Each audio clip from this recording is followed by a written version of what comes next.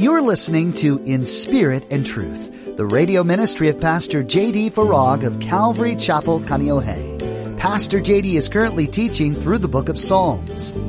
Here comes the hardship. Here comes the pain. Here comes the trial. Here comes the suffering. Now God's got our attention. There's a repentance. There's a change of heart. We cry out to the Lord. The Lord hearkens unto our cry, delivers us, doesn't pay us as our wickedness deserves. And it's just cycle after cycle, over and over again. And this is exactly what the Israelites had done throughout their history. As easy as it might be for us to blame Israel for their constant cycle of sin, hardship, repent, it's important that we recognize what's taking place, the unmerited, merciful favor of God. In today's message, Pastor J.D. reflects on the richness of mercy and grace that the Lord provides, no matter how many times we fall short. Now, be sure to stay with us after today's message to hear how you can get your own copy of today's broadcast. Subscribe to the In Spirit and Truth podcast or download the In Spirit and Truth iPhone or Android mobile app. Now, here's Pastor J.D. in Psalms chapter 107 with today's edition of In Spirit and Truth. All right, let's jump in. Psalm 107, verse 1. Oh, give thanks to the Lord, for he is good, for his mercy endures forever. Let the redeemed of the Lord say so, whom he has redeemed from the hand of the enemy. And, verse 3, gathered out of the lands from the east and from the west, from the north and from the south. They wandered in the wilderness in a desolate way. They found no city to dwell in. Hungry and thirsty, their soul fainted in them. Then, verse 6, they cried out to the Lord in their trouble, and he delivered them out of their distresses. You might want to hang on to verse 6. This is going to be repeated again throughout the psalm, which to me is kind of the lesson from the psalm, where we're told, verse 6, then they cried out to the Lord in their trouble. Verse 7, and he led them forth by the right way, that they might go to a city for a dwelling place. Oh, that men would give thanks to the Lord for his goodness and for his wonderful works to the children of men. For he satisfies the longing soul and fills the hungry soul with goodness. Those, verse 10, who sat in darkness and in the shadow of death, bound in affliction and irons. Why? Well, we're going to be told why in verse 11. Because they rebelled against the words of God and despised the counsel of the Most High. Therefore, he brought down their heart with labor. They fell down, and there was none to help. Now here it is again, verse 13. Then, key word then, I have it underlined. Then they cried out to the Lord in their trouble, and he saved them out of their distress. He brought them out of the darkness and the shadow of death, and broke their chains in pieces. And here it is again, verse 15. Oh, that men would give thanks to the Lord for his goodness and for his wonderful works to the children of men. For he has broken the gates of bronze and cut the bars of iron in two. Fools, because of their transgression and because of their iniquities, were afflicted.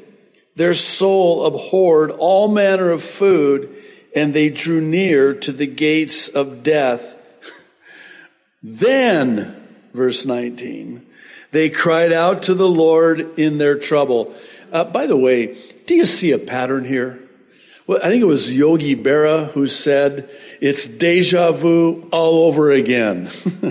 Then they cried out to the Lord in their trouble, and he saved them out of their distresses.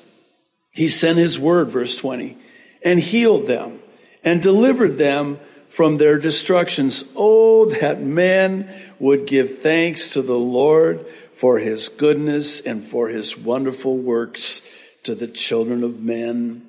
Let them sacrifice, verse 22, the sacrifices of thanksgiving, and declare his works with rejoicing. Those who go down to the sea in ships, who do business on great waters, they see the works of the Lord and his wonders in the deep. For he commands and raises the stormy wind, which lifts up the waves of the sea. They mount up to the heavens. They go down again to the depths. Their soul melts because of trouble. They reel to and fro and stagger like a drunken man and are at their wits' end. Then, verse 28, they cry out to the Lord in their trouble, and he brings them out of their distresses. He calms the storm, verse 29, so that its waves are still. Then they are glad because they are quiet.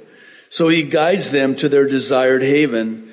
Oh, that men would give thanks to the Lord for his goodness and for his wonderful works to the children of men. Let them exalt him, verse 32, also in the assembly of the people, and praise him in the company of the elders. He turns rivers into a wilderness, and the water springs into dry ground, a fruitful land into barrenness for the wickedness of those who dwell in it. He turns a wilderness into pools of water, and dry land into water springs.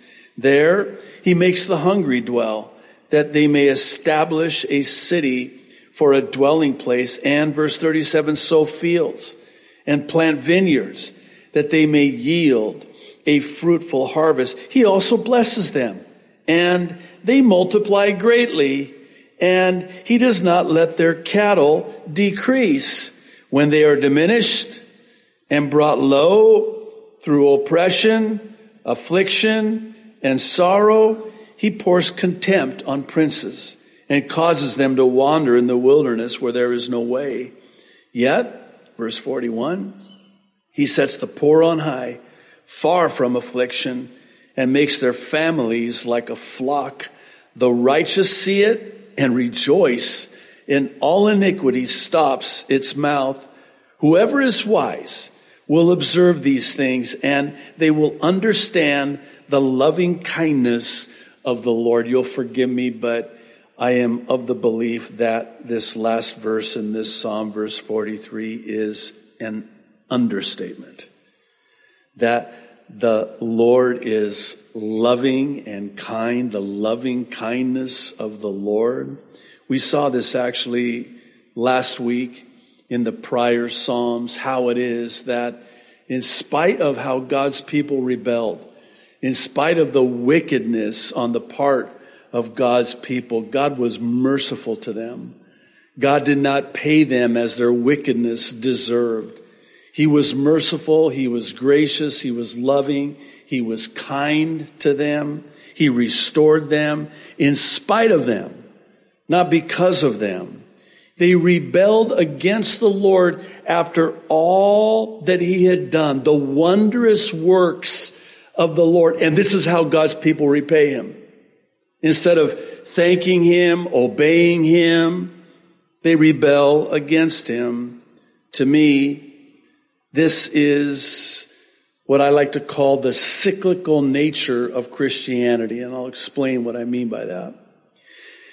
Affliction, hardship, trouble, trials lead to the seeking of the Lord. And then when we cry out to him, he hearkens unto the voice of our cry.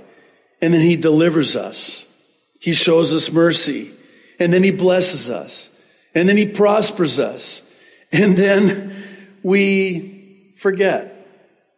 It's not long after we forget the goodness of the Lord in the land of the living. Oh, that God's people would thank God for his goodness.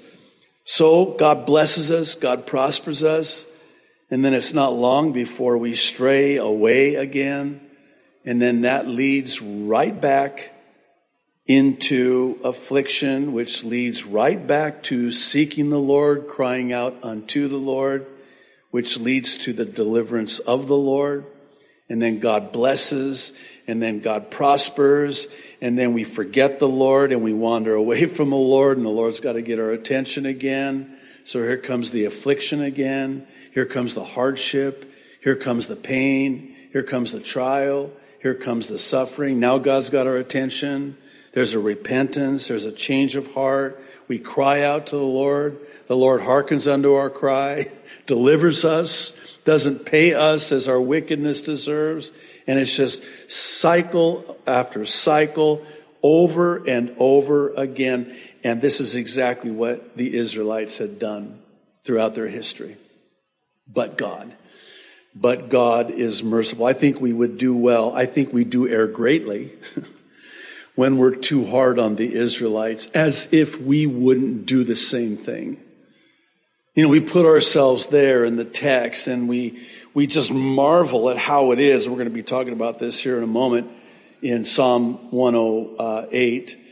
But we just marvel at how the Israelites, after witnessing this miraculous deliverance of God time and time again, how they could turn away from the Lord. You witnessed God's mighty hand, the wondrous works that God brought about in your life, and you turn away from Him. And we with such disdain come down so hard on the Israelites, and yet, the truth be known, we would do the same exact thing. I would submit we do the same exact thing. God blesses us. God prospers us. We forget the Lord. We wander away from the Lord. And then here comes the trial. God's got our attention. We repent. We cry out to Him. He hearkens unto the voice of our cry. I think about the psalmist who, forgive me, my memory is not serving me correctly. It might be in the Proverbs, where the writer says, Lord, don't give me so little that I steal and dishonor your name. But also on the other side of that, don't give me so much that I forget you. Don't bless me. Just give me that which you know I can handle, that which I need. I don't want so much that I forget you. I get caught up in the prosperity that you've given me. But don't give me so little either, because I can err in that direction as well. G. Campbell Morgan, I think, said it best this way. That is the explanation of all the story. In the hour of deliverance, faith aided by sight is strong, and it is easy to sing. But directly strain and stress return, the past of God's might is forgotten, and His counsel is not sought. What is it about us? When things are going well,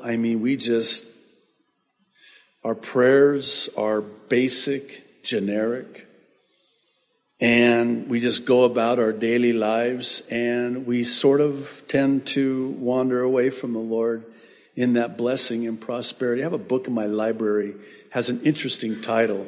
It's called The Agony of Affluence. The Agony of Affluence. One of the things the Lord has been ministering to me over the years is that affluence is actually more difficult than is need and poverty and want. Because when you're in need, when you don't have, when you're in want, then you have to rely on the Lord. You have to draw near to the Lord. But when you're prospered and blessed, you tend to forget the Lord. Sometimes that can be more of a trial than is the other. Psalm 108, shorter psalm. It's a song, a psalm of David, we're told. Verse 1, O God, my heart is steadfast. I will sing and give praise even with my glory. Awake, lute and harp. I will awaken the dawn. I will praise you, O Lord, among the peoples, and I will sing praises to you among the nations. For your mercy is great above the heavens, and your truth reaches to the clouds. And as we just so beautifully sang, Be exalted, O God, above the heavens, and your glory above all the earth, that your beloved may be delivered. Save with your right hand and hear me. God, verse 7, has spoken in his holiness. I will rejoice. Now I want you to notice kind of a different tone here in verse 7. I will rejoice. I will divide Shechem and measure out the valley of Sukkoth. Gilead is mine, verse 8. Manasseh is mine. Ephraim also is the helmet for my head. Judah is my lawgiver. Moab is my washpot. Over Edom I will cast my shoe. Over Philistia I will triumph. This is a thing, by the way. Remember many years ago when then President George W. Bush was in Iraq and he had this guy throw a shoe at him? You have to understand, in my culture, this is the ultimate disrespect, is to throw your shoe. The dirtiest part of your body is your feet, and the shoe, to throw your shoe at somebody, oh my goodness. And so the psalmist declares that God over Edom will cast his shoe, and over Philistia, he says, God will triumph. Verse 10, who will bring me into the strong city?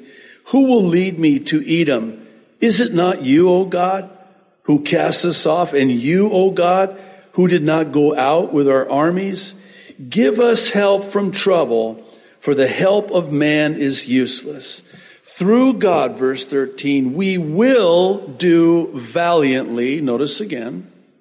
For it is he who shall tread down our enemies. Okay. Interesting psalm.